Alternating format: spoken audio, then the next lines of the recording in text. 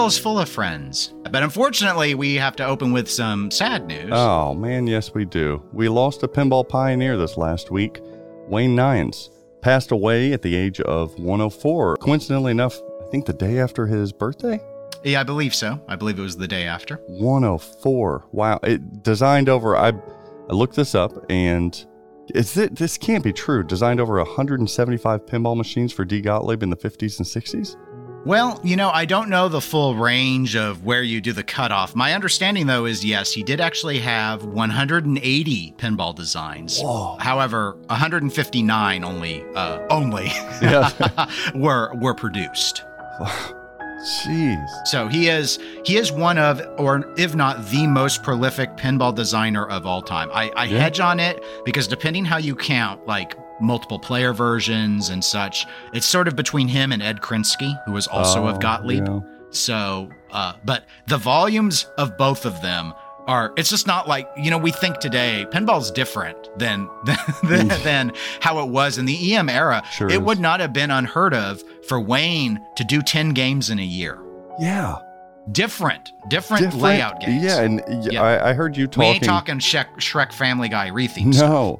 I heard you speaking about the legacy of Mr. Neyens. I forgot what it was on. I heard you talk about him not only being a designer, but really kind of a prolific engineer. Yes. And it might have been one of my interviews with either Ryan Clado or Nick Baldridge when they had their Coin Op Carnival. The first volume of that's actually about Wayne Neyens. Okay. And I would say, at least, and everyone's going to have their own opinion on who are your favorite designers, who are your favorite designers of the EM era and all of that. To me, Wayne is actually better known for at least for my part, his engineering prowess than the designs themselves. Mm-hmm.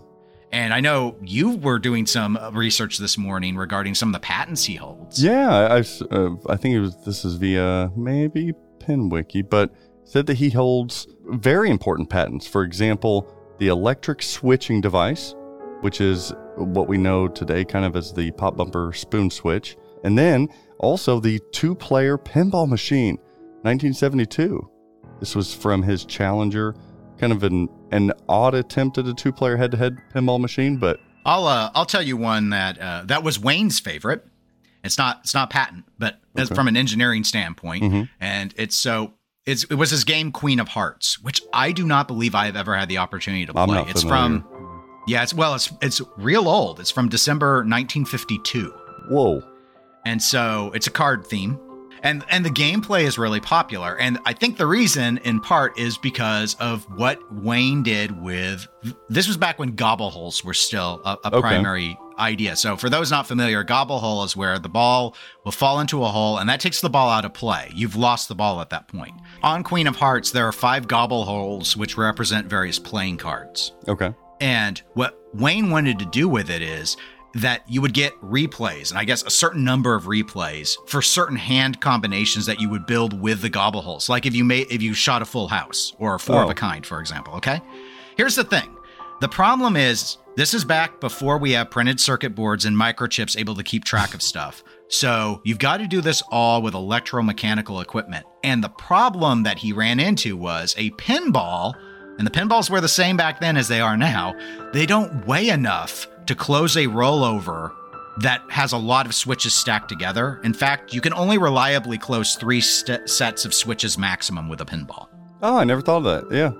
Well, because nowadays we don't need it. Yeah. Like we have a micro switch or an opto, or we do whatever. We throw it in memory. Yeah. So, but he needed to have it stacked so that based off of what cards were where, you had to, you have to close certain switch combinations and all that. And Wayne sort of obsessed over this design, and he ended up being able to come up with no computers, a solution around the entire problem. He was able to implement his replay features, and it was ultimately, in his view, his greatest engineering masterpiece he ever achieved. Well, I can see why. So it's just the way he worked around it and came up with a whole new circuit to do that. Not one patented, but ultimately made a very, very successful game for himself and for the company. Wow. And that legacy, that wasn't short-lived. It was throughout his whole lifespan that he was so into pinball. I remember him doing interviews, up in the late 90s, early 100s, still doing interviews about pinball and his love for the game. That reminds me of Wayne's successor, Ed Krinsky at Gottlieb. He wasn't passionate about pinball. A lot of people may not have known that, but he went in, he really viewed it as just a job, and he did it, and he kind of did that grind, whereas Wayne really had a love for the game, and just different perspectives. But to run over a little bit of the history on it, because obviously Wayne was in the hobby for so long, in the industry for so long. I mean, he started in pinball in 1937. Wow. Yeah, it was with a company no one really knows about anymore called Western. But in 1939, he joined Gottlieb, and that's where he spent his entire pinball career. Okay. I mean, he did have a break because, like many, he served in World War II. Wow. But he went back to the company after the war, and Gottlieb actually went into war production during the war. So they weren't making pinballs that entire time period.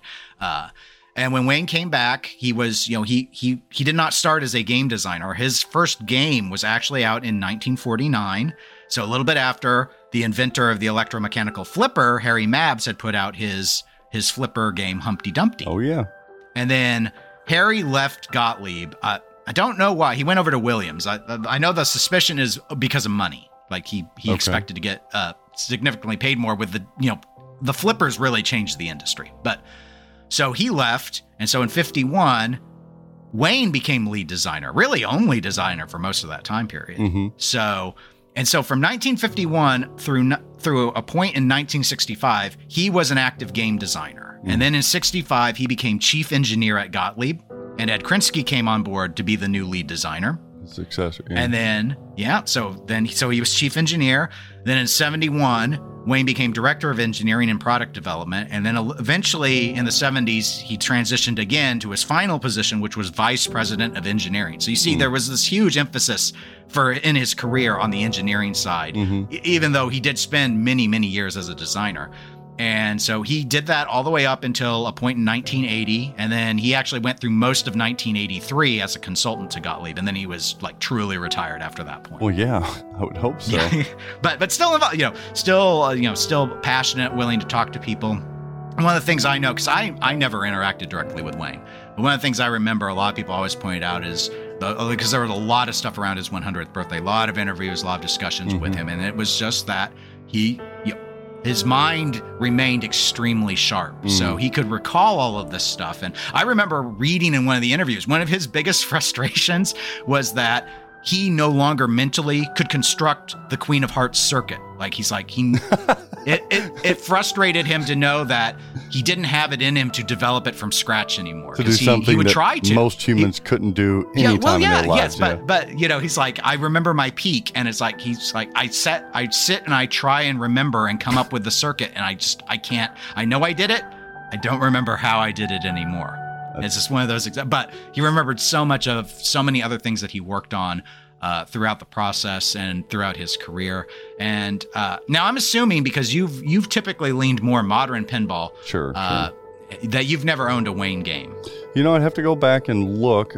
I would say that there's a good chance that at some point in time I have owned a Wayne game, but not knowing that I did, and very short-lived. I've not kept any EMs. I've never owned even a wood rail, but not kept EMs for a long time. Some of the notable games, Dennis and listener, from Wayne Neyens include Pioneer, 300, Soccer or Super Soccer, Spirit of 76, probably one of the most popular, Buckaroo, Happy Clown, Shipmates, World Fair, Slick Chick, Gaucho, and even more contemporary stuff that was remade, rethemed, skinned, Pabst Can Crusher, and Wonelli. Those two are, that's a little weird one. So sure, I guess because those are seen as, well, at least Wonelli is a Dennis Nordman design, and it is.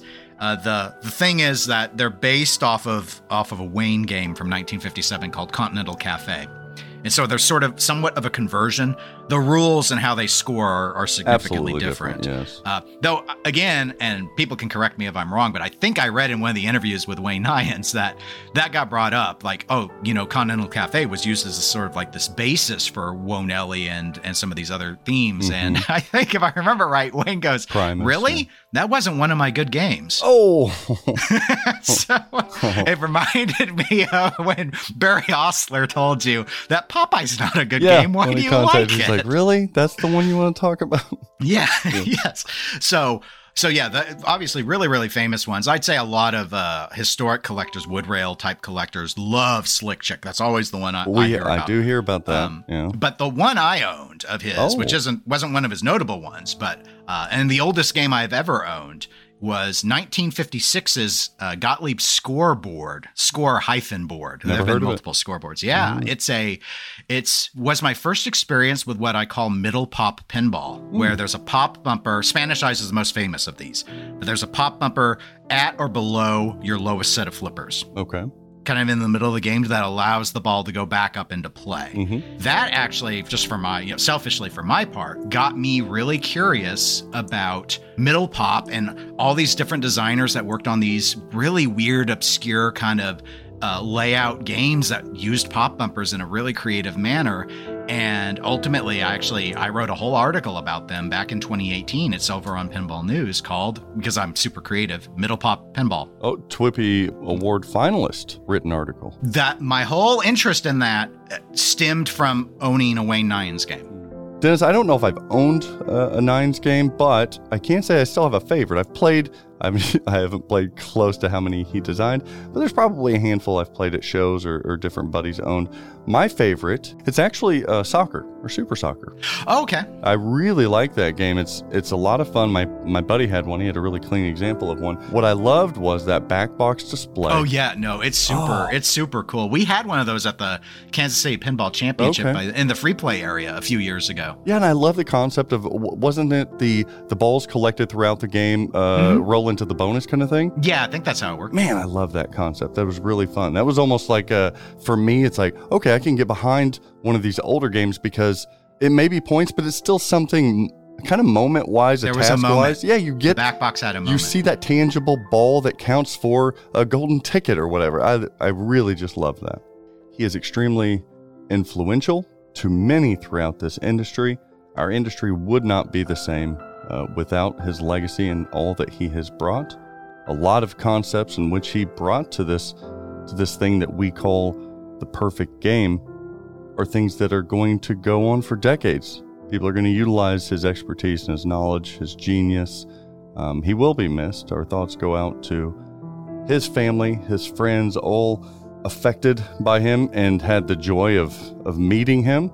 I will say this, at age 104, Dennis, that's one hell of a high score that I don't think anyone is going to beat. Steve Kordek got close. He did. About 100, almost 101.